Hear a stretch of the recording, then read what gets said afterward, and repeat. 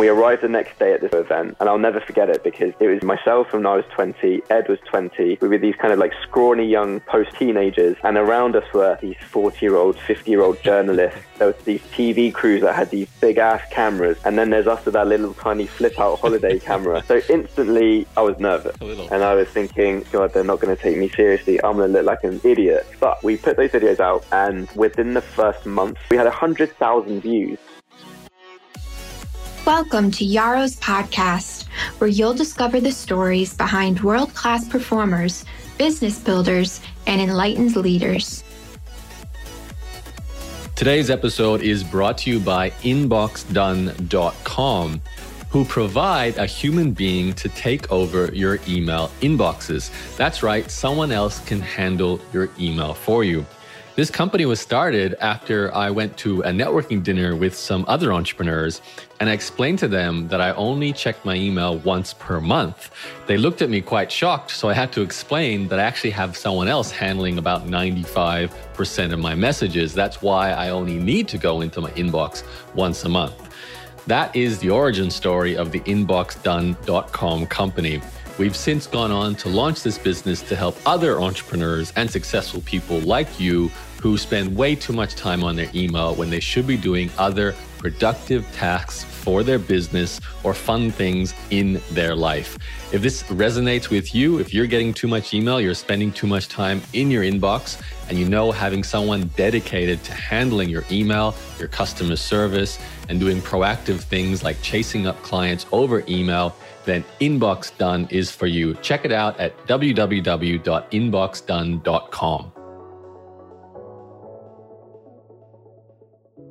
Hi, this is Yaro, and welcome to a podcast. Today, I have a guest who I connected with so many years ago, I can't even remember what we talked about. And then we didn't talk for a long time, and we recently reconnected because he's, I guess, gone through the final step in the entrepreneur's journey and had his company acquired. So we're going to find out about that. There's also an interesting parallel with my guest today and a previous guest, Albors Fala, who you might have heard a recent podcast and also a podcast from 10 years ago. These guys are both in the online space car editorial content, but they do it in different ways. So it'd be interesting to hear from my guest today and what he's done over the last decade plus with his car business. So I'd like to welcome Adnan Ebrahim to the show. Hello, Adnan. Hello, Yaro. And yeah, you know, when you were doing that introduction, it was bizarre because I remember the first time, well, this is the first time we've ever spoken, but the first time we spoke digitally, I guess, was way back. I think it was 2008 when I first got started in blogging. So yeah, it's nice to finally meet you properly as opposed to just via MSN Messenger. Yeah, it really is. I mean, I do remember because Albors actually talked about you. I mean, not just now, but a long time ago. He said, hey, there's this guy doing the same thing I'm doing in the UK kind of story, right? And he contacted me and said hello. And just for some background, Albors started Car Advice, a very successful car blog, which got acquired by Channel 9, huge $1 million story, et cetera, et cetera. Great interview I did with him just recently telling his story. Now, Adnan, I know you heard the first podcast we did, Albors and I, way back, and I think it was 08, it might have been 08 actually, because that's when it was starting to get some real traction. But to be fair to you, I knew you, I think, before that, because I remember we spoke back in the Blogtrepreneur days. You were the founder of that blog. And I also vaguely remember the Young Entrepreneur site. Were they involved in some way with Blogtrepreneur as well? So they ended up actually acquiring Blogtrepreneur. And yeah, you're bang on. So in 2006, am I getting that right? Yeah, 2006. So when I was 16, I started up Blogtrepreneur, and yours was one of the best blogs in my daily readings. And, you know, back when RSS was a technology that people used, Entrepreneur's Dash Journey was the number one place that I'd go to kind of just hear what the internet marketing space and what was going on. And, you know, you yourself have such an inspiring story. So honestly, you know, you have mentioned Albors, and we've never met, but he's actually met my head of sales, weirdly, Samantha, and I've not met him myself, but I read that podcast script that you did with Albors back in 2008. And honestly, it really inspired me to get into automotive. So whether it was a great thing and Alborz helped to inspire a new generation or helped to inspire a UK competitor, who knows? But it was extremely inspirational. And reading his interview made me sit there and think, gosh, like, I'm a huge enthusiast myself, and maybe I could actually turn this into something. Well, let's hope one day, maybe 10 years from now, someone says the same thing about your interview here, Adnan. But 100%. I'd love that. Let's put this in perspective. So you started Car Throttle. What are the numbers? I know you guys have a huge social following, but give us an overview of what the business is today. Yeah, sure. So we are a social media brand. We have 15 million followers across those key social platforms. We believe that automotive content should be published where users spend most of their time, which is today on mobile phones and on those social platforms. And so we went to where they spend most of their time. In 2018, we did 2.5 billion video views. So we're huge creators of video content. And we have the UK's leading automotive channel on YouTube, which has over 2.5 million subscribers. And we pretty regularly get 1 million views per episode on the YouTube channel. So that's kind of the numbers side. And from a brand side, we're kind of huge believers in branded content. And I'm sure we're going to talk about the change in advertising over the last 10 years. But we work with clients like Mercedes-Benz, Red Bull, high-end sports car manufacturers like McLaren to help them tell their stories on social media and to drive results for them via social media. How big is the team at the moment? We are 21 within Car Throttle and WTF1, which is our motorsports brand, which was an acquisition that we made at the end of 2016. But we've just been acquired by Dennis Publishing, who are a kind of big publishing brand with fingers in automotive, finance, current affairs, and they have something like 500 employees worldwide. So we're now part of a much bigger family, a much bigger machine.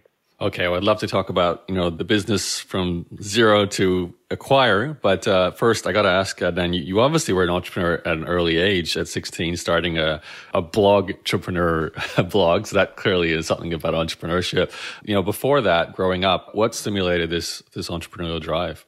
Yeah, it's a good question because it's really that like nature versus nurture question. My parents, I'd say, are fairly enterprising, even though my dad is a dentist and you wouldn't consider that to be too enterprising. He had his own practice, and I remember having to help him with bookkeeping. So he would give me a check stub and I'd have to sit there on my first computer manually entering transactions, and I would be around the family business in that sense. And my mum, she has her own jewelry business where she supplies shops, boutiques.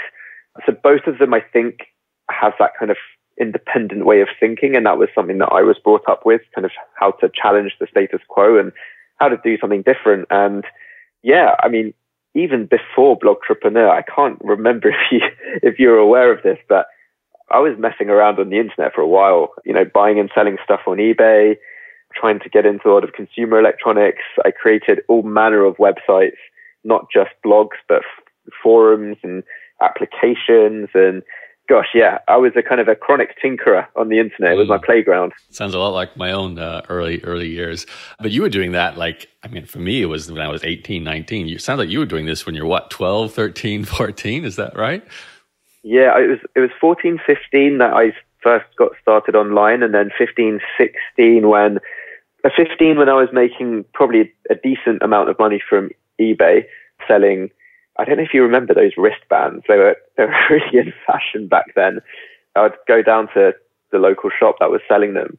And I think initially I bought a couple, sold them to friends at school, and then I bought a couple, realized that eBay, there was a much higher margin, and would flip them on eBay. And then it wasn't long before I was telling my mum to drive to every single store in the area to buy out all of the stock of these wristbands so that I could then go and flog them on eBay. So that was kind of 15. And then 16 was the kind of website era, I'd say. Okay. Now, what was the plan with Blogtrepreneur, since it sounds like that's your first big project?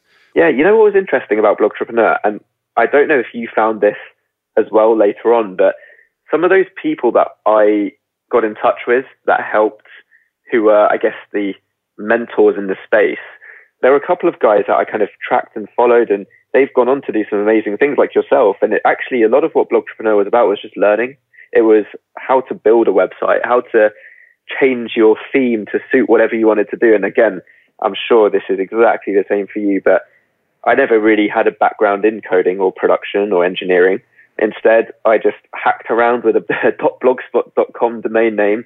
And that was how I learned how to build websites. I mean, that was just me tinkering HTML and CSS and breaking stuff and figuring out what worked, what didn't work, before really then just like stumbling on a formula for Blogtrepreneur, which was posting my daily thoughts. And I have no idea why anyone cared about some random 16-year-old's thoughts. But for some reason, I had a couple of thousand RSS subscribers.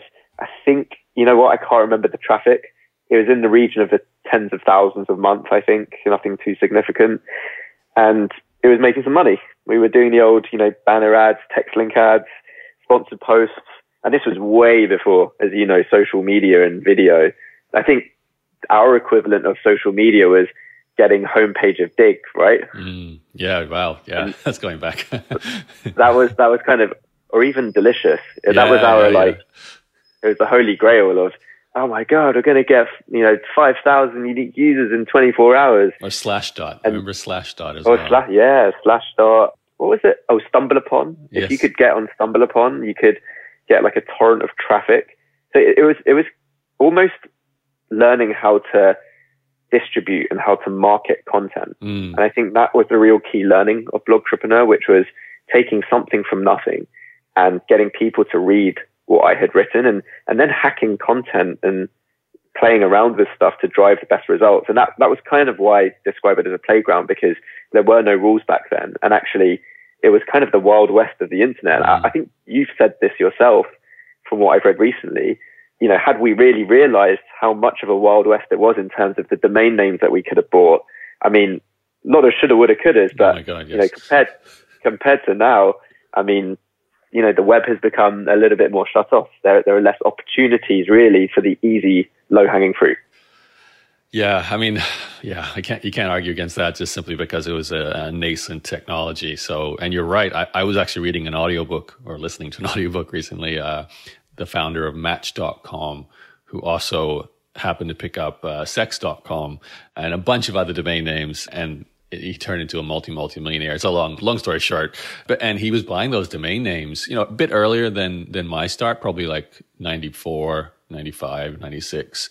But like you said, we could have bought so many domains still in 97, 98, 99 and done really well. I'm curious though, with Blogtrepreneur, it's a funny overlap here.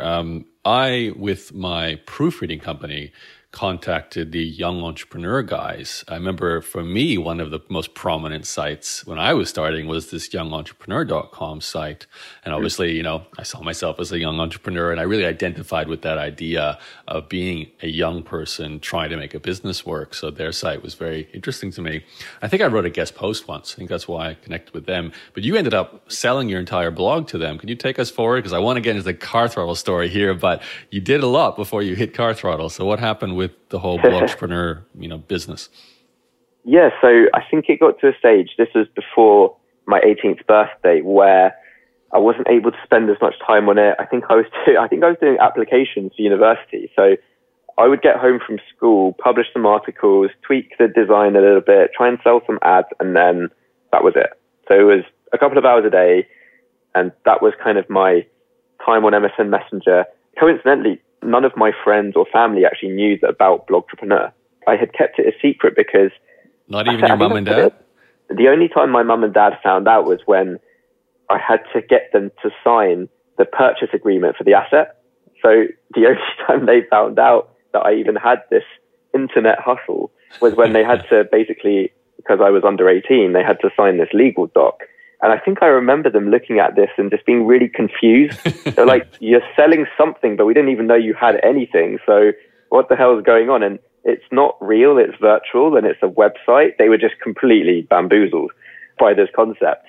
But yeah, I mean, long story short, Adam Torren, who is the owner of Young Entrepreneur Inc., had a couple of websites, and I think he was starting to grow the network. And he made me an offer, wasn't anything substantial. It was kind of a low 5-figure offer, but for a 17-year-old, that's a hell of a lot of money. And yeah, he just said, cool, we see the value in this. And I said, yeah, I think I'm kind of at the end of my journey with the site because I couldn't dedicate time to it. And I was just about to head to university. And yeah, they acquired it. And, I think for the next couple of years, they carried on running it, changed some stuff. I don't know today, actually. I know that it still exists, but I don't know the level of activity. But yeah, that was the story. I think that was probably around the era or just the dawn of the era of the blog network. I think even like Weblogs Inc., Jason Calacanis's network, which eventually sold to AOL, it was sort of like the shining star for that model. And I remember even Darren Rouse, ProBlogger, had his network. So it was kind of a thing, like if you wanted to turn blogging into a serious business, acquire some other blogs, put it under an umbrella brand of a network, and then you're a real company, so to speak. So he was probably thinking something along those lines. It's amazing too, your story, like you sold a low 5-figure business. I sold my Magic the Gathering site, a low 5-figure sale as well. But you did everything roughly about 5 years prior to me in terms of your age, but probably very similar timing. Like I must have done my things like 1 or 2 years before you did. But I think, how old are you now? You're like late 20s? I'm 29, so I'm just about to hit that scary 30. Yeah, okay. So I just hit the scary 40, so way scarier. So I still can't figure out how, I guess, because obviously me being 10 years older than you, you would have been, I guess I started blogging in 2004 or 5. So yeah, that makes sense because you would have been 15 when you would have possibly came across my blog. So yeah, it is interesting how these polarities happen, similarities. But, and then of course you got into the automotive space like Alvor's. Let's talk a little bit about your life plans, because I know, as a 17-year-old, you're probably watching your friends plan to enter university after graduating high school. And I'm guessing you're growing up in the UK, judging by your accent where you live now, Adnan. Yeah. Did your parents, were they saying, go get a dentist degree so you could be like your dad, or what was the career path they wanted? And what were you thinking was for your future after high school? Yeah, it's funny because I actually myself put pressure on myself to get that degree initially. And I actually had a dream career, which was I wanted to be in banking and finance. I wanted to work on a sales and trading floor, and I wanted to be that Wall Street guy. I think for some reason that really appealed to me. It was kind of the sexy job back then as well. If you had a job on a trading floor, that was it. You were the golden person. So I definitely had that as a goal. And so, yeah, I mean, every single one of my friends from school went to university. I can think of a handful that didn't, but it was very much the social norm to go and get a degree. And I think, really, when I joined University College London, so I studied in London. I was brought up just outside London, so I'm very much, I live in West London now, so I'm kind of a Londoner through and through. But it was just a done thing. I didn't question it at all. And, it was only later on in university that I really started to question it and think, should I just drop out? Do I need to do this? Do I enjoy it? I mean, can I see a future in finance for myself? And I did a couple of internships at university, and that was really what put me off. I think, it was the lack of control. It was the daily work that I would have been doing. But yeah, initially I was gung-ho, university, get that degree and go and work for someone else. So you did actually enter the studying process after high school. So how did this kind of overlap with what you were doing online? Because, I can imagine if you were doing your original blog and eBay and all that on the side outside of school hours, it's the same story. You might be thinking, well, I can get a degree and start side projects online when I'm not studying. Is that what happened initially? Yeah, so the timeline was I sold Blogtrepreneur, within a couple of months, started university, and it was that first winter at university. So bearing in mind that I didn't really have any other commitments online, it was just me carrying on, messing around, tinkering around. I think there were a couple of other websites that I was building, but I really was kind of trying to examine what do I do next. And I guess I had this split personality. Like I said, no one really knew about my online persona. By day I was going to lectures, or probably wasn't going to lectures, and by night I was still trying to figure out what it was that I wanted to do online. And obviously university is a very strange structure. You've got this weird, you can make what you want of it. And, I had a really good time and made a lot of lifelong friends there. But at the same time, I had this itch, and the itch was, I know that there's something online and I know that there's potential here. And so in that winter, the first winter, and again, I remember vividly reading your interview with Alborz. And I remember going through that 30-page PDF, reading it back to front about 3 or 4 times and going, like, what am I missing? What couldn't I do with Blogtrepreneur that allowed Albors to scale out? Like, is it just that easy? Could I drive a Ferrari or a Lamborghini, or go to the Lamborghini factory and, have them give me a car like Albors did? Because I think he was producing a couple of YouTube videos at the time. And I do remember there was this one where he went to Sant'Agata, to the Lambo factory, and him and his crew drove a couple of Lamborghinis for the day. And as an 18-year-old boy, I was like, man, that's cool. I want to do that. So I know how to produce a website. I don't know the automotive industry, but I'm into cars.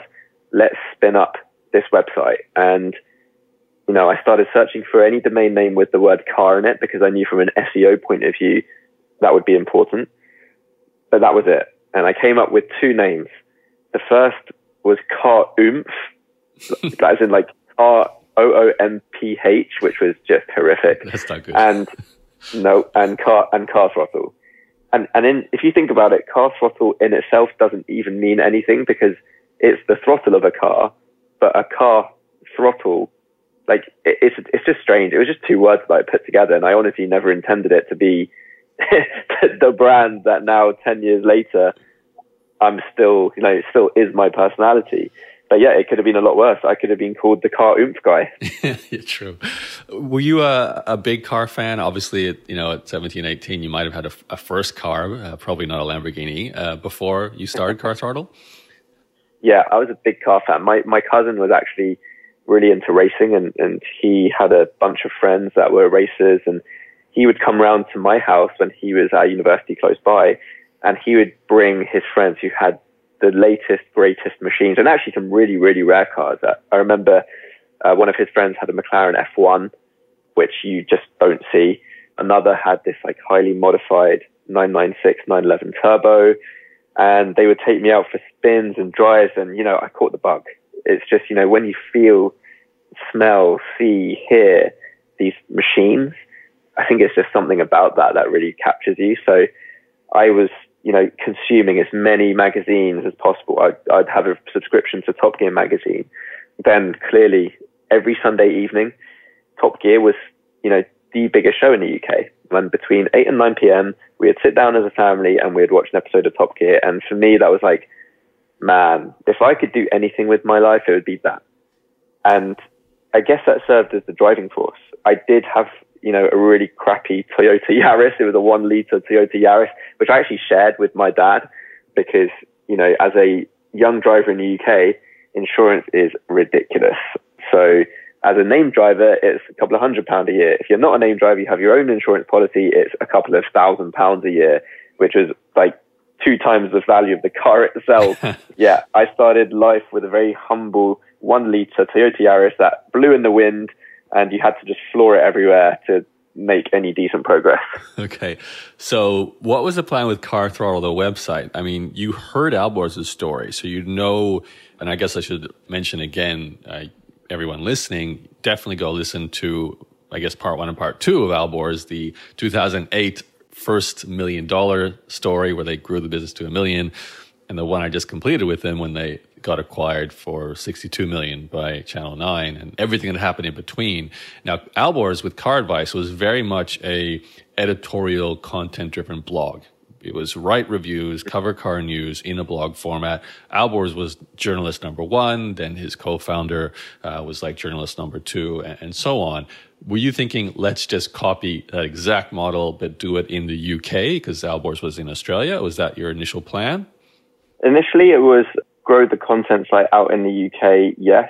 And for sure, I think a large part of it was, well, actually, if Albors is doing it in Australia and I can do it in the UK, clearly the market is massive because already in the UK, we had some pretty big competitors. And I mean, I didn't even consider them competitors because they were just so far ahead of us. So you have Autocar, you have Auto Express, you have Evo magazine, you have Car Buyer, you have What Car, Parker's Car magazine. I mean, the list goes on. There are a good 20, I'd say, magazines, whereas from what it sounded like with Albors, there weren't actually that many competitors. And he was able to sew up the market very, very quickly because he was in that level of being unique. So I think initially, I was like, it must be quite easy. Let's just, knock a website up, get some content out, get some freelancers to create some content, and let's go from there. Clearly, that just was a poor strategy, but it did get the ball rolling on what would then become kind of really the breakthrough strategy, which was social. So all those car magazines, like I know Albers would say, yes, okay, there were competitors in Australia, but none of them were good with the SEO side. It was by far, the secret sauce for him was simple things like use the car name in the title of the blog post, with the word review. Toyota Yaris review or Toyota Yaris 2019 review would get you the search traffic for people looking for a review of that car. And the big publications online back then weren't doing that. And they didn't do it for so many years very well. It was ridiculous. With your online publications or those publications, A, in the UK, were they online? And B, were they effective online? Were they good at marketing online, SEO, and so on? Or do you see them more as they're the print at the magazine shop type competitors? No, and this is like really the key point. So in the UK, most of those brands had already locked out the top search engine ranking positions for given keywords. So even back then, if you had searched for BMW 320D review, you would get number one, Auto Car, then Auto Trader, then Auto Express, then Evo, or then Car Magazine, then Parker's, then Honest John, then blah blah blah blah. So when I broke into the market, just to clarify, right? We should timestamp this was 2000. This was late 2000. So I'd say this was 2008 to 2010. Okay. And they already had their strategies in place, and because of the strength of their sites, and back in. And I you'd probably have to teach me about whether this is still a relevant metric, but I remember going on PageRank Checker religiously to see what the PageRank was of Blogtrepreneur, because as you know, the higher the PageRank, the more authority, the more money you're going to make, essentially, right? Oh, yeah. And their PageRank was 6, 7, 8, whereas, even to get a 5 was pretty tough gig back in those days. So they already had the site strength, and they could just produce a piece of content and it would rank. And to be fair, the difference with this market, and the reason I think why Albers hit upon this formula, was because when you're searching for a car, you're in market. When you're in market, you're at the end of that consideration funnel. When you're at the end of the consideration funnel, manufacturers are willing to spend a hell of a lot of money to convince you to either definitely buy their car, or a competitor is willing to spend a lot of money to entice you away to their car. And so when you were in that section of the market, the reason why search engine rankings are so important for that business is because car sales and most other sales are intent driven. And when you have intent, it's generally from search and it's not really from any other source. So when I really realized that, I knew that it would be very, very difficult for us to break into the market. And now there have been a couple of people that have broken in. So a friend of mine, James, who runs CarWow has a huge UK presence because they've invested so much time and effort into search rankings. And they have a different model whereby you go from a landing page and you can actually buy a car, and dealers haggle to give you the best price. So this is sounding an awful lot like a plug, but it is a great business for them. And that was the difference. We couldn't compete with those search rankings, and so we had to find another way. Well, that makes me very curious. I think it's fair to say, too, anyone starting a blog at the time you did would have faced more competition compared to the time Albers did, because Albers was doing this early 2000s. And right. SEO is fairly new. I mean, I was also a beneficiary of the easiness of SEO back then. But if I started even, 4 years later, which is around about the time you did, competition was there. And same for, car auto editorial in Australia. There was, people getting better at that content, and just more content. Let's face it, more content means hard to rank. PageRank was becoming still important, but far more other variables were starting to become important too. But what's interesting, and I think this might give some sort of insight into your thinking, social and video was becoming a thing in the late 2000s as well. So what was your thinking process like? How does CarTurtle compete against the established players in the UK? Bearing in mind, you are like, how old? Like early 20s at the most, or what? Yeah, I was 20. I was 21, just about to turn 21, and a couple of years had gone by where I was running CarTurtle from my university bedroom. And it was ticking along and we were getting traffic, but, you know, for those reasons that I mentioned before, we weren't killing it. And I got an invitation from Volvo. Now, so I guess your listeners who may not have heard Old Boars' story or understand kind of the auto industry, in order to get cars to review, the press offices of these manufacturers, they basically either invite you to a press launch, which might be a, you know, couple of days launch either in the same country or internationally. And you are able to go and drive these cars for, you know, the whole day to get a full impression, and then you go and write your review. Or if you're big enough, they will send you a car to your home with a full tank of fuel, insurance, the lot, and you can drive this car around for a week or up to, you know, a year if they give you a long termer for a year.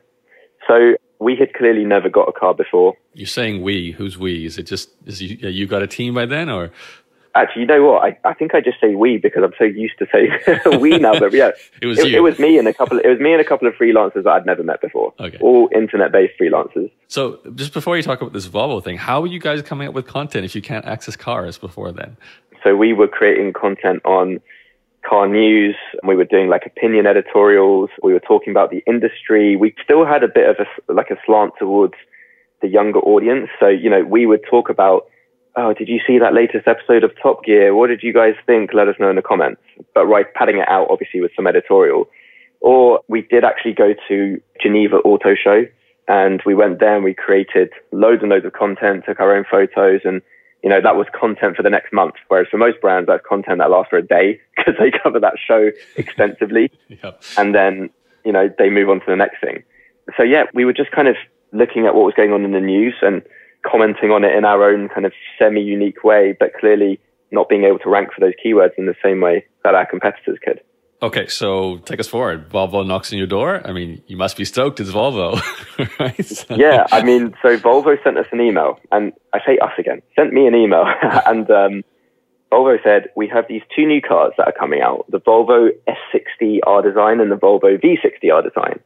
Now, Volvo is cool, I guess, now. And it has yeah, genuinely, like it has a really good presence online. And actually, for most enthusiasts, they're considered as tanks. Like they're well built, they're solid, they're safe. And more often than not, they're actually the leaders when it comes to certain bits of innovation. But anyway, in my mind, I was like, oh man, like an estate, a wagon, and, you know, like this old man's car. This sounds pretty dull. But hey, like someone's giving me a free car for the day. I'm going to go and I'm going to review it. And I don't know anything about reviewing a car because I've only ever driven a handful of cars in my life, but let's just give it a crack. So I don't come from an auto journalism background. I was just saying it how I thought it. And before we went down there, they said, okay, well, let us know if you're creating any written content, any video content, any TV content, clearly not TV.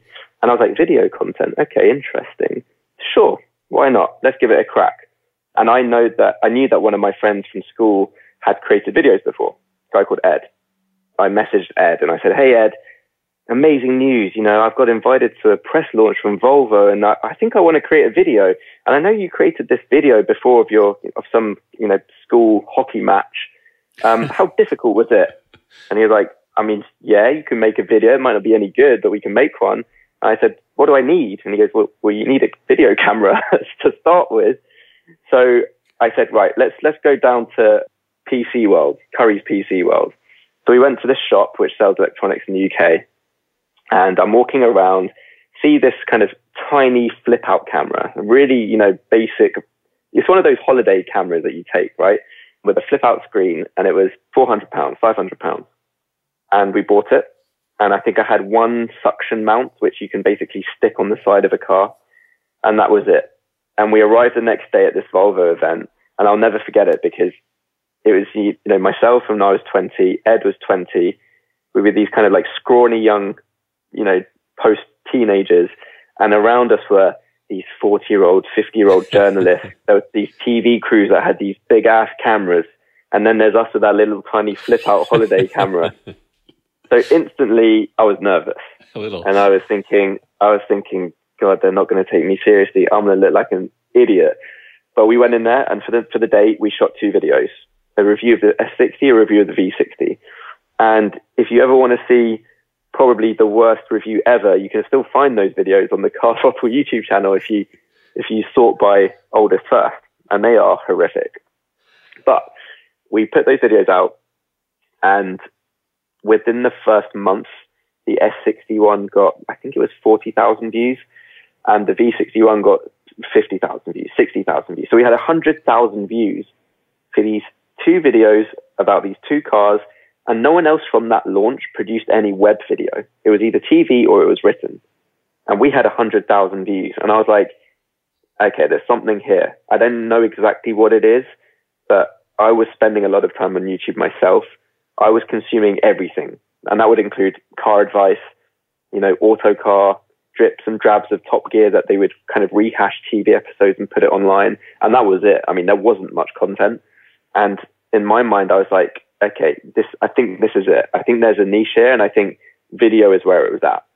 And so then over the next couple of months, that's when it started. That's when we started to knock on doors, ask for cars, and go out and shoot video content. So I'm assuming simply because of the time, there was no smartphones with cameras like we have today. So, you can't just rock up with an iPhone and make a video. There's so many parallels here. It's interesting. I know like Alborz with Car Advice, they did not get into video content really like as a day one technique. It was more written content. And then things changed when they traveled overseas to go to these, I think it probably was the Bugatti Veyron / Lamborghini / everything else they got to review on that big trip that kind of opened them up. Yeah. And that sounds like the Volvo experience, although the Volvo is not a Bugatti. It was still... Oh, God, if I had a Bugatti the first day, I would have quit there and then. That's it. I peaked. But the Volvo, is it fair to say, was a door opener, especially because of the result you got on YouTube? You can then say, hey, other car manufacturer, look what we did on YouTube in terms of views. Can we get your car to review as well? Is that kind of what happened? That's exactly what I did. That was the playbook, right? So it's like the snowball effect. Once the first person has taken that leap of faith, suddenly for every other manufacturer, it becomes less of a risk. Now, that's not to say in the first year, every manufacturer gave us a car. In fact, it was the opposite. 99% of manufacturers said, no, your numbers aren't big enough. You don't know what you're doing. You're too young. Or however they wanted to sugarcoat it, the answer was no. But Mitsubishi were the next brand that said, okay, we're going to actually send you a car for the week. And it was a Mitsubishi Colt Rally Art, which is this like, this pretty ugly looking hot hatch, 1.5 litre turbocharged engine. But I couldn't believe it. The guy dropped it off to my house. And I was like, are you going to stay with it? Are you, do you need to watch me drive the car for a bit to see if I'm an awful driver? And he was like, no, good luck. Have fun. I'll see you next week. And I got in this car, and clearly against my 1 litre Toyota Yaris, this thing was like a supercar. It was quick. So I was, I had the best time of my life. I was sending messages to my friends going, oh my God, can you believe this? They're giving me a car. We produced another video, and that was a 10-minute video, I believe. Again, a full review, scripted out. I did my research, and that video again got 50,000 views in the first month. That was really kind of the start of the snowball, because Mitsubishi then turned into Honda. Honda gave us a CRZ. That turned into Skoda. Skoda gave us a Fabia VRS and some other cars. And then we started to break down to the bigger brands. But it still took us a good 3 or 4 years before the big boys touched us. And by the big boys, I mean BMW, Audi, Mercedes-Benz, Lamborghini, Aston Martin. That came later. We had to play in the mass market car arena first to prove that we were capable. I'd love to talk about the day you got to step into the Lamborghini or whatever your first supercar was. So before we do that, tell me a bit more about the strategy around YouTube and just in general. Is it a case of, we put the the Volvo review up and then the second Volvo review, and they just got a lot of views organically? Or did you have any kind of tactics going in play at that point? And did you have a presence on YouTube before that? Yeah, that's a good question, actually, because I asked myself this pretty recently. How did we do it? How did we get 50,000 views that quickly? And the answer is the same answer that Alborz came up with his written search engine optimization tactic. I optimized for YouTube search. And what's clear today is that YouTube search is now the world's second largest search engine just prior to Google.com or the Google bar or the Apple iPhone Google search bar as well. But not very many people knew that. So I wrote Volvo S60 R Design T3 review. That was the title. The description was, I drive the Volvo V60 R Design T3 engine with a blah, blah, blah variant with this stitch, with this trim, blah, blah, blah, blah, blah. Here are my thoughts. Upload. And because of that, when people started to search for those cars, because they were new, I would come up number one. And that was how I got that initial search traffic. It didn't actually translate into subscribers though. So for the first year, we were getting views, but we had below 1,000 subscribers. Whether it was because people thought, they came across the content and they thought, this channel's pretty bad, is one thing, or maybe there wasn't the same level of affinity towards those big subscribership channels. YouTube still was then just like a passive way of consuming content rather than following a creator. So yeah, it was search engine focused with no other distribution. Clearly carswattle.com, if I embedded the YouTube video, we weren't getting much traffic on each page. That might drive a couple of hundred views. I would put it on my Facebook page and my friends would very generously give it a thumbs up and view and create some comments. But that was it. I mean, the rest of it was really from the YouTube search algorithm. So when was this? This was like YouTube was a couple of years old. Facebook was maybe 1 or 2 years old. Where were we in the timeline? So Facebook was early. And I remember it was before Facebook even released pages. So right back then when I started, the wall had just come out. So you could post a status update onto your, this really ages us, doesn't it? Talking about the Facebook wall. But yeah, the Facebook wall had just come out. Instagram didn't exist. YouTube was still showing videos with the 4:3 player, not the widescreen player, even though we were shooting a lot of our content for widescreen, for like 1920 by 1080. And yeah, it was nascent. I mean, the kind of concept of virality was still based on someone putting that video somewhere else which had a lot of traffic. So for example, you could have, your YouTube video would have made it into an email list that then went viral. Or your YouTube video ended up on dig.com and it went viral. There was no kind of ingrained YouTube virality because not many people were going onto youtube.com back then. And clearly with Facebook pages hadn't even come out back then. So you were either a person on Facebook or you were nothing. You really highlight the fact, especially when we put this into timeline, with Alborz doing what he did on Google search and then you doing what you did on YouTube search, how you can jump on a platform before it's saturated and before the algorithm's too complicated and just do something simple like put the name of the car and all the details into the description and the title and you rank well. So it's almost like today, I actually was reading a friend's Facebook post and how he's getting some early traction on TikTok, which is like the app of the moment for people, like for teenagers in particular, sharing these short videos. And it's the same story there. It's a newer platform. The algorithm's not as complicated, so you can easily, get some views there. But I'd love to go back to your life at this point, Adnan. So you've got this nascent automotive social media platform-driven blog, website, business. You've got a buddy doing some filming with you, a couple of freelance writers. How are you surviving? And are you still studying? What does your life look like at that time? So I was studying, but I think I was getting increasingly frustrated with my degree. I was studying economics. I think I did quite badly in my second year. I think I got a 2.22. And up until that point, I'd considered myself to be fairly strong academically. I mean, I was, A's at A level, which is kind of your university entrance exams. So I was starting to slip. I wasn't enjoying what I was doing from a work perspective. I think at that point I had a conversation with my parents to say, I really want to drop out. And, that's probably when alarm bells started ringing for them. And I had a conversation with them and they said, right, you've probably got another year left. In the grand scheme of life, what is 1 year to have a backup piece of paper that protects your downside? And they were right. I mean, in the grand scheme of things, having a piece of paper degree, if things went tits up with Carswattle and it never worked out, is clearly the smartest choice to have after you spent all that time in education. But with regards to kind of like my personal life, none of my friends actually knew about Carswattle until the day that first YouTube review went live. And I remember it was quite a big thing for me to tell my flatmates at the time in second year. I think I went to one of them and I said, I've got something to tell you. And he must have thought that I was going to confess to a murder. Yeah, like he was like, oh my God, like, what's this guy done? And I said, yeah, I've got a website online. And he was like, so what? And I said, oh, I thought you'd be really shocked, or I thought you'd be like taken aback. And he was like, yeah, cool. I mean, cool story, bro.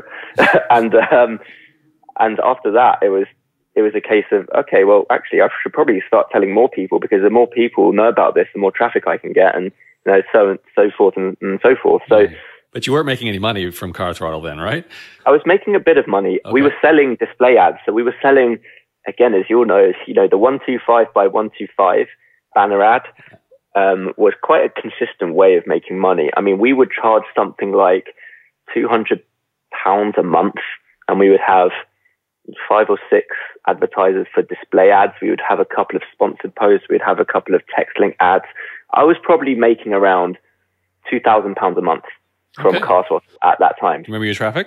I was doing around 50,000 uniques a month. And I think I was just about to hit kind of 70, 80,000 when I was just about to graduate. Okay. So it was not like failing, that's for sure. Yeah, it was slow growth, but it was slow, consistent growth. But you're looking at like, a couple of % a month. And, clearly when you compare that to the world of VC, that's essentially like you're dying. Well, yeah, different model, but yeah. So, and you did complete your degree, and then upon graduation, you said, "I'm going full throttle on Car Throttle." Yeah, use the pun, full throttle. That was it. I was very rational. I'd like to think about it. So I said to myself, right, let me give 1 year. And I was 21. I had just graduated, and I was luckily fortunate enough to be able to move back in with my parents. So my personal costs were low. And I said, okay, if I can't show that I can generate a proper full-time income consistently with growth by the end of 12 months, then I'm going to pack it in. And, I gave it a shot. I tried to be this, entrepreneur, internet entrepreneur, but clearly I don't have the chops and it's not going to work. But £2,000 a month is not enough to live off even back then? That was enough, but, that was gross. I had costs coming out of that. So I was paying freelancers to create content. I was paying Ed to produce the videos. So, net-wise, I was probably taking home less than £800 a month net, maybe £1,000 a month net. So clearly that wouldn't have been enough to do what I wanted to do and, go on holidays and, live the life that I wanted to live.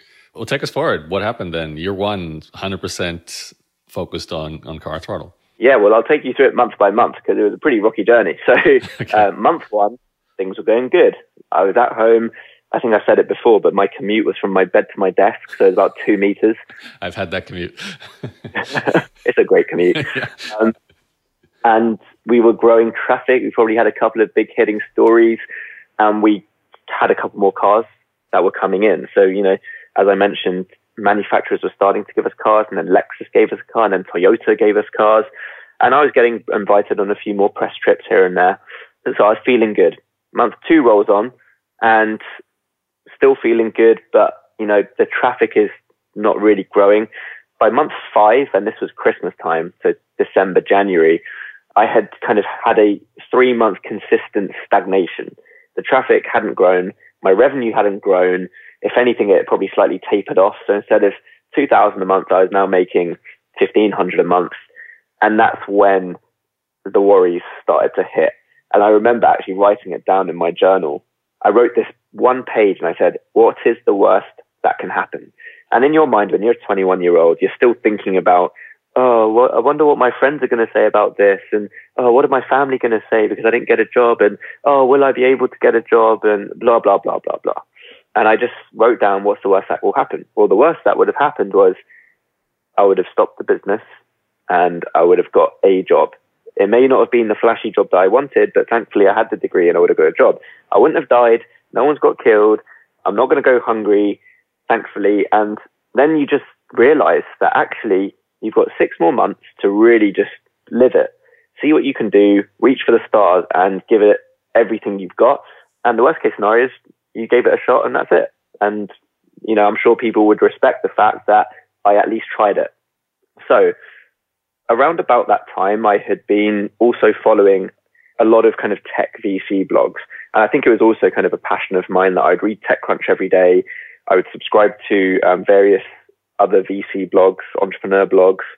And this concept of raising money started to become a little bit more prominent in my life. I was reading about people that had raised money. There was a guy called, I don't know if you remember him, but Josh Buckley. Do you remember Josh? No. He was also in the blogging scene with us, and he had his own blog. And we had become friends on MSN. And he had gone over to Silicon Valley to raise money for a company called Mino Monsters. And even if it was just slightly before Mino Monsters, I think he had another website called Daily Boost with a friend, or he was an investor. But I had seen it happen with him, and I'd seen it happen with a few other people. And I thought, maybe there's an option here. If I can demonstrate that this is a potentially big business, maybe I can raise money and give this a proper shot where I can actually hire people, spend some real money and you know, accelerate my growth. And there was one firm in London that I had been following called Passion Capital. And they had made some really cool investments in some really cool tech companies. And I didn't have any contacts. I was this, you know, 21-year-old who doesn't know the industry, doesn't know the game, doesn't know anyone. So I did what everyone tells you not to do. And I sent a cold email to one of the partners at the fund. And in that email, I've still got it. It says, hey, here's who I am. I tried to obviously big myself up a lot. I was like, I've grown this website from nothing. I'm a young dude. I sold my previous business. Here's the traction we've got. And here's the vision. We want to be Top Gear for the Facebook generation.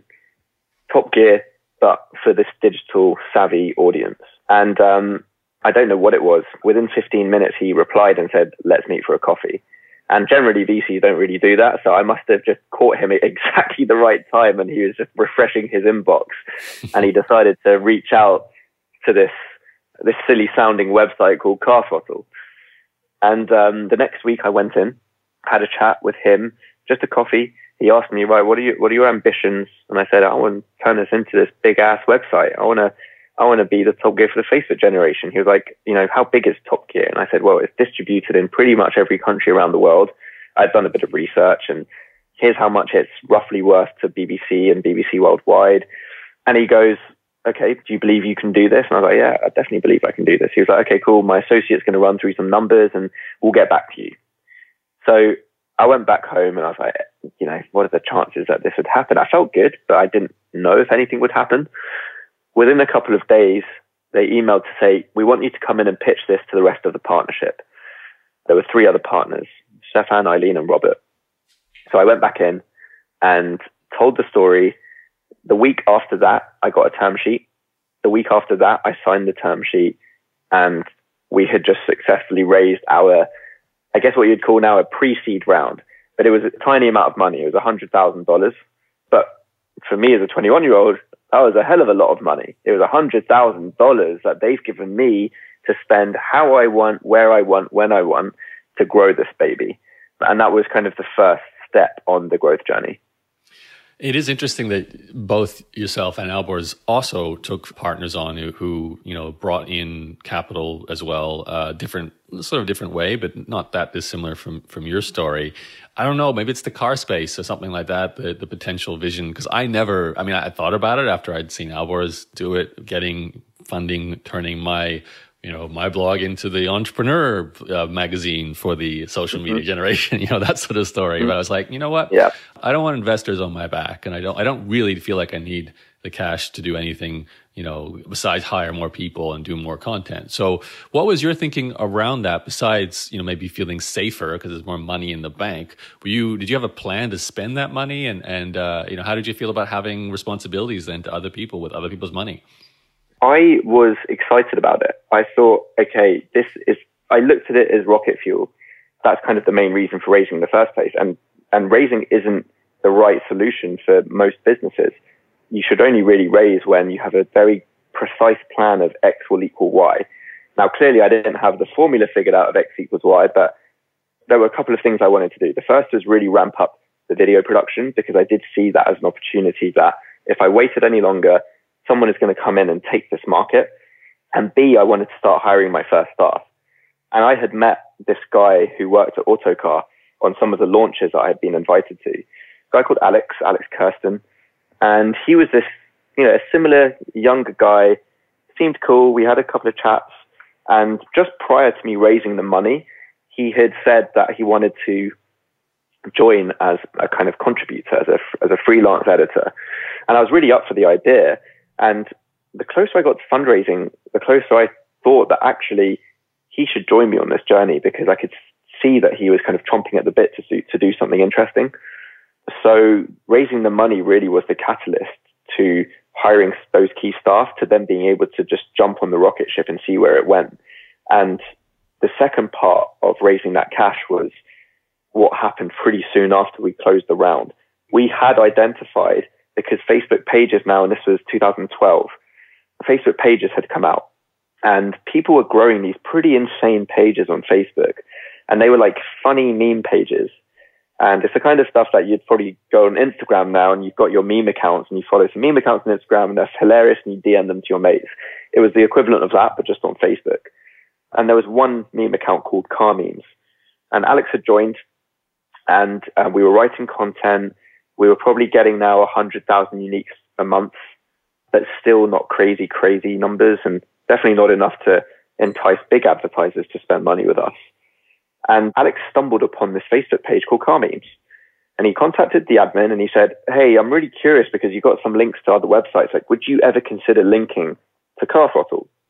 And one of the owners of the page, a guy called Gabor, said, sure, if you pay me this nominal amount of money, I think it was like £5 or £10 for a link, I'll put a link to your website from my Facebook page.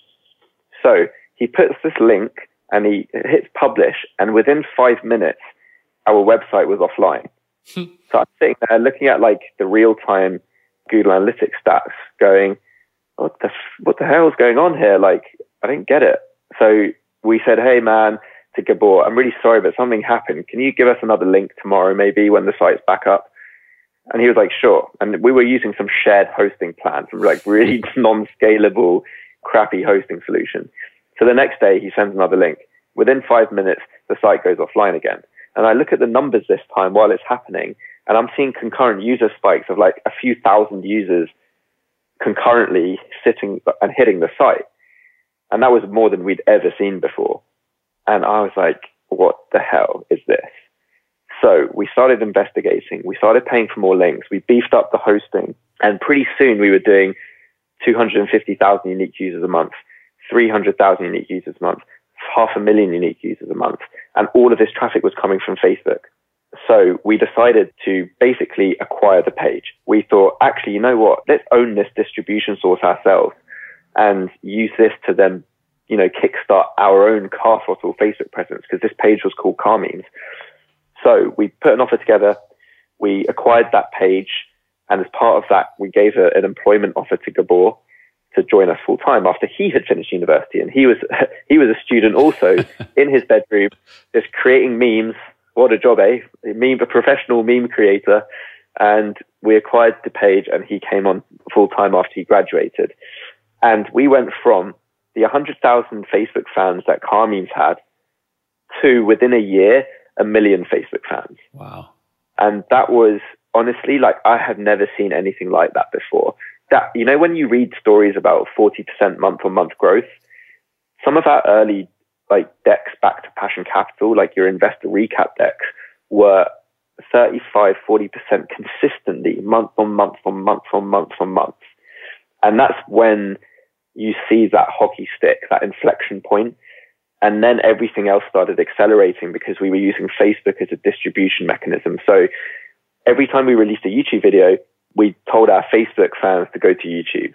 And then the YouTube videos would get 100,000 views within the first week. And then we were pushing it to the website, and the website got 1 million unique users a month.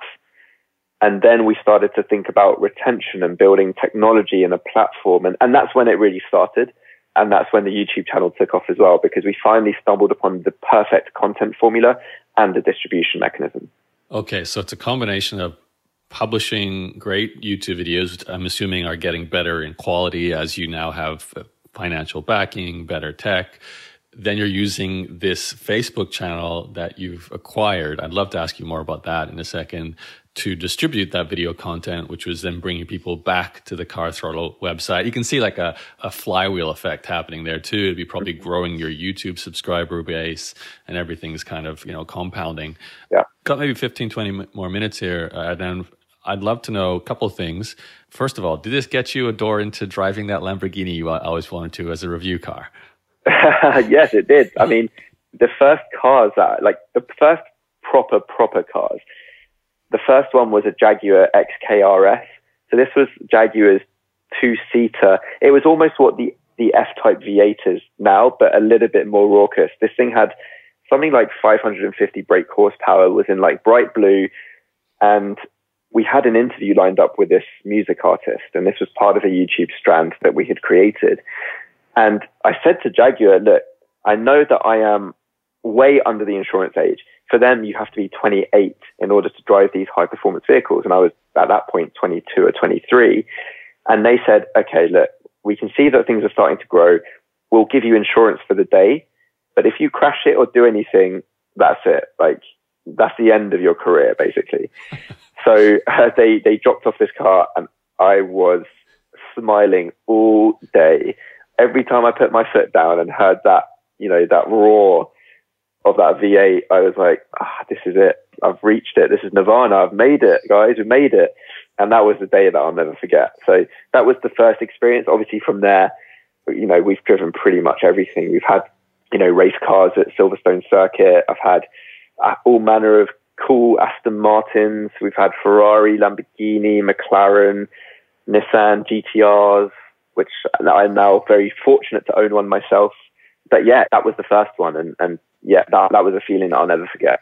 So just take me back to the acquisition, because it feels like it's a 22-year-old acquiring a 21-year-old site, like the big boys would do in some ways, right? How did you come up with the price for that? How do you even do that? Yeah, so I mean, the pricing for it was, as you know, with a lot of these things, there are so many different factors at play. A lot of it is what that person's willing to pay and willing to accept. And it's probably not fair for me to talk about the details of it, given that Gabor's, he's now my chief operating officer. He's one of my, he's the closest guy I've got. It wasn't a big transaction. It was another one of these low 5-figure deals. And we arrived at just talking. I said, look, what do you want for this? And he was really interested in the long game. He said, I'm going to move to London for this. I live in Bristol. My family don't even live here. They live in Belgium. But I see this. So let's take the leap of faith. He became a shareholder, I presume, in Car Throttle as well, right? We had shares for kind of key employees in the early phase. So those option plans were things that, for the key people in that journey, we basically helped to incentivize them so that they could be part of the journey with me. And really, they were the rocks of the early days. Alex, the head of video, who's now the presenter of the YouTube channel, he's the guy where people come up to him and want to take selfies with him. But when we started, he was, no one knew who he was. He was kind of just the Autocar news reporter. And then Ethan, who is kind of the first proper videographer, he was also a university student. Gabor, university student. Funnily enough, we did the same thing in 2016 when we acquired WTF1. Tommy was a bedroom blogger. He had just developed this insane following of motorsport fans. And I think so we became really good at finding those opportunities where, we thought that people were under leveraging what they had, and we were able to kind of plug them into our engine to then accelerate growth. And with that, you get all of this network effect from, being able to cross-sell with brands that already work with you, or being able to leverage your video resource. But yeah, I mean, a lot of it was, fly by the seat of my pants, man. Like, we were learning through making mistakes. We were learning through screwing up. We were learning through our investors giving us some advice, some early mentors that I had who were, members of the board, a guy called James Bromley, who was an early investor as well. I was just asking people for advice. I think it's the old adage, which is, don't be afraid to ask. And, you should always feel like you're the least intelligent person in the room that's always got something to ask someone, and you can always learn something from someone else. And I still feel like that to this day. I'm always asking questions, and at the risk of sounding like an idiot, I don't really care. I'm assuming all this rapid growth is obviously impacting your bottom line as well. You can now get better advertisers, more more types of advertising. Can you take us through like the monetization aspect of Car Throttle as things grew, especially because there's one aspect here that is a little different, I guess, from a lot of the stories I hear. You're very social driven. It's the huge Facebook following. It's the YouTube subscriber base. So it's not like your email list that is driving sales of a digital product, or it's not like the blog is getting, well, probably is a case of the blog getting some traffic from Google and so on, but that wasn't your main engine by the sounds of things for audience growth. Your engine was almost external on other people's platforms. So in terms of monetization, how did that work? Because, monetizing on Facebook and even YouTube, they don't give you a huge chunk of the ads that they run on your channel. So can you take us through the journey of turning all this new audience into an income stream? Yeah, sure. So we were kind of transitioning away from selling on-site. So by on-site, it's the banners that I spoke about, those text link ads, sponsored posts. And we were starting to see revenue from those programmatic sources, whether it was YouTube pre-roll. And at that time, Facebook didn't have any monetization product, but that became Facebook Instant Articles, where you can essentially link directly to a cached page, essentially on Facebook, and they sell ads for you. But the big opportunity that we saw, and this was 2014, 15. So again, part of that raising money, we had the slight luxury of being able to not focus so much on monetization and focus more on audience growth. So we raised in total around $2 million in total over 3 years. And that did allow us to... Same VCs or? So the same VCs would follow on, and each round we'd bring in a new lead. Okay. So the second round, we brought in some new angels. The third round, we brought in Red Alpine, who are a big Swiss-based fund. We brought in Blake Chandley, who was at the time the head of global partnerships at Facebook. So he was like a real key guy for us to understanding the ecosystem. Funnily enough, he's now the head of international at TikTok. So he really understands what it's like to take that kind of platform and really start to leverage it. But anyway, we started to see brands spending money on video. And again, because we were such big creators of video, we were just figuring out how it would work. So we did a couple of integrations in 2013, 2014, where brands would come to us and say, I want to feature in a video. And one of the early companies was 3M. We also had Audible. We also had a couple of smaller companies, but Shell were quite an early advertiser with us. And we were just it was the Wild West of branded content. I mean, branded content is not a new concept. If you look at even radio has had branded content for the last X however many years has been around. But branded video content, especially distributed via social, that was new. So we were figuring it out. How do we frame the video? What kind of messaging do we need to put in there? How will the audiences react if we frame it in a certain way? What kind of products should we align ourselves with? And as we started to hire some salespeople in 2015, 2016, the deals started to come in. So where we were selling a video deal initially for a couple of £1,000 per deal, we then started to get deals for 5,000. Then we got a deal for 10,000. Then we had a sponsored deal for 20,000. Then it was 50,000. And then, fast forwarding much later on when it's, 2016, 2017, when we really started to get into our sales stride, that's when we started to get, the first six-figure deals. And those first six-figure deals were us creating X number of YouTube videos, X number of Facebook videos, X number of, Instagram videos back when or if Instagram even had that capability. And it was just learning through doing again. But every time we would go out to market, we would try and increase the rates, and we would try and pitch something slightly different, something slightly new. And obviously today now we have kind of key accounts with these big companies. And that really for us is kind of the bread and butter. We have regular recurring clients that like to spend with us. And I guess to also fast forward, we now see ourselves more of an agency today.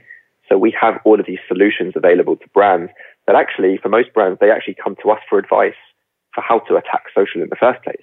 We're able to say, hey, look, we're experts at this. Here's the shopfront window. Here's what we do for ourselves on these social platforms. And hey, if you want us to do it for yourselves, we will do that for you. And that increasingly is a big part of our business. It's the white labeled agency services. And I think if you, again, compare us with Albors and Car Advice, and actually maybe he is doing this and I'm just being ignorant, but we are a content studio, really. We create content where actually you wouldn't even know that it's us creating that content on behalf of other brands who don't know how to produce great YouTube content. Is that outside of automotive as well? We have done some stuff outside automotive, but for the most part, it's automotive and motorsports. So again, we found our niche. We know what we're experts at. The people within the company are experts within automotive and motorsport, and that's where we focus. Okay. I know Car Advice definitely did content production, but I don't think it was as, well, I can't really say either. Sounds like you really are acting as an agency, and I doubt Albors would ever call Car Advice an agency. But let's wrap this up. Adnan, I'm really curious because we're talking 2019. You just got acquired. So in the interview I just completed with Albors, it was interesting. They were heading towards an IPO, which then spurred a few key players in the media space in Australia to actually finally make a good offer and acquire, which they eventually did with Channel 9. What was the story behind you deciding to sell? I believe you're still working. I can still see on your LinkedIn, you're still the founder and CEO of Car Throttle. So you're still involved. Yeah. We can talk about your future as well, but what led to the acquisition?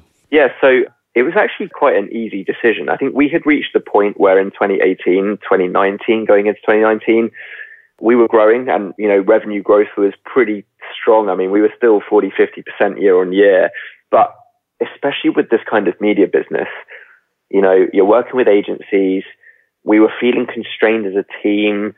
We have these still big growth plans, and we also didn't want to go out and raise another round of finance. We had reached profitability.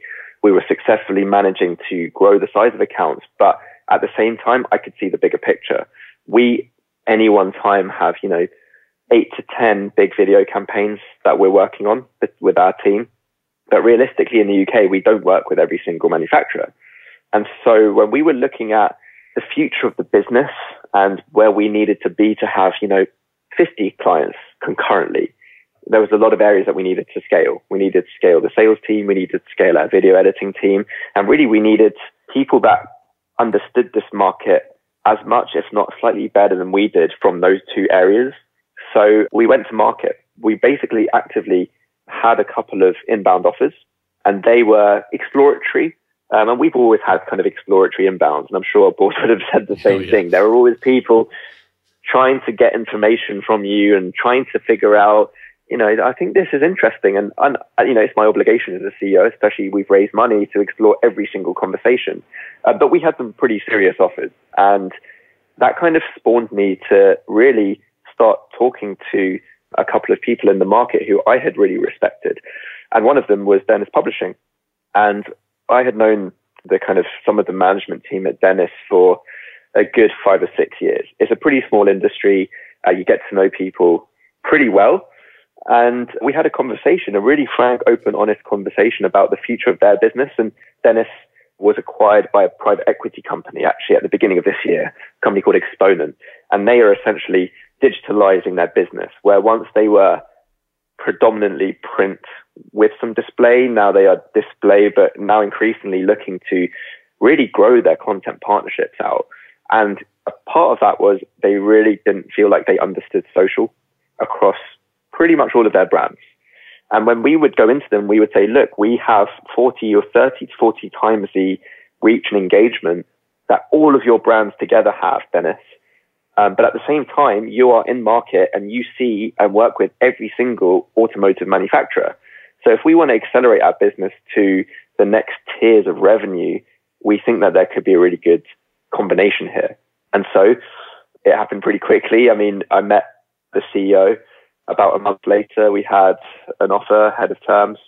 And then 2 months later, once we had done all of the due diligence, we inked the deal, and I was in the offices announcing it to, I think it was something like 500 people across the world, that they have offices also in New York and Washington, D.C.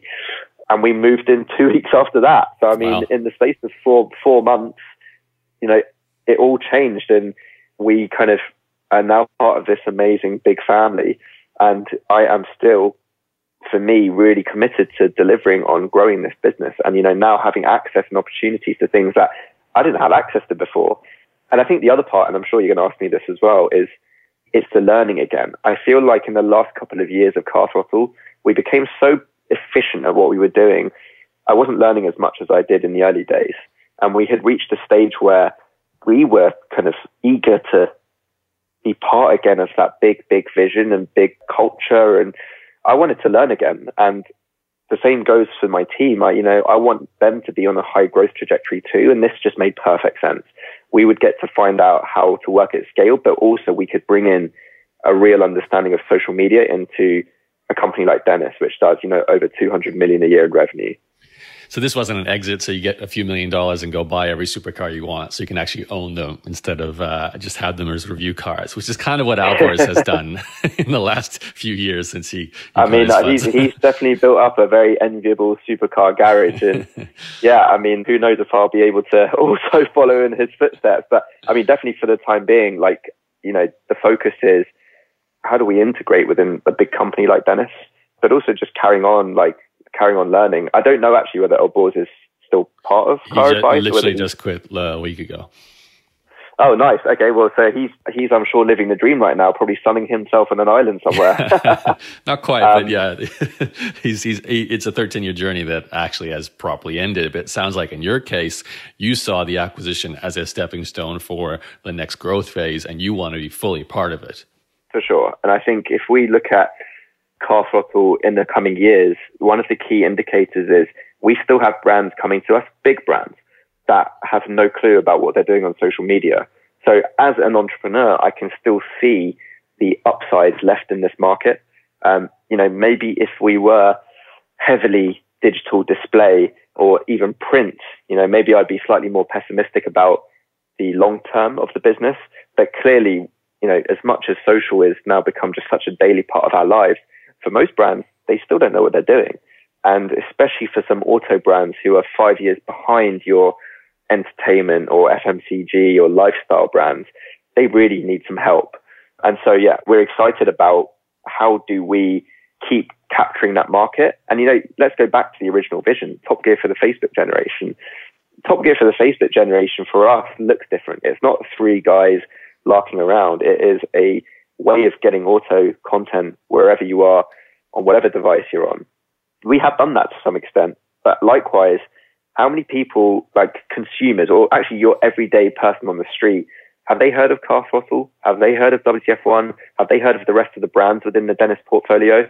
Maybe they have, but if they haven't, that's still my goal, which is how do we get the message out to every single person? Because, that was something that I set out to achieve. I love this. There's probably some young guy or girl sitting here listening to this podcast who is going to say, you know what? There's still an opportunity to do cars on TikTok. So I'm going to get on TikTok and I'm going to be the next Alborz/Adnan. And, in 10 years time, I'll be on my podcast talking about how those guys inspired them to get started. But there's an important point there, I think, and you highlight this.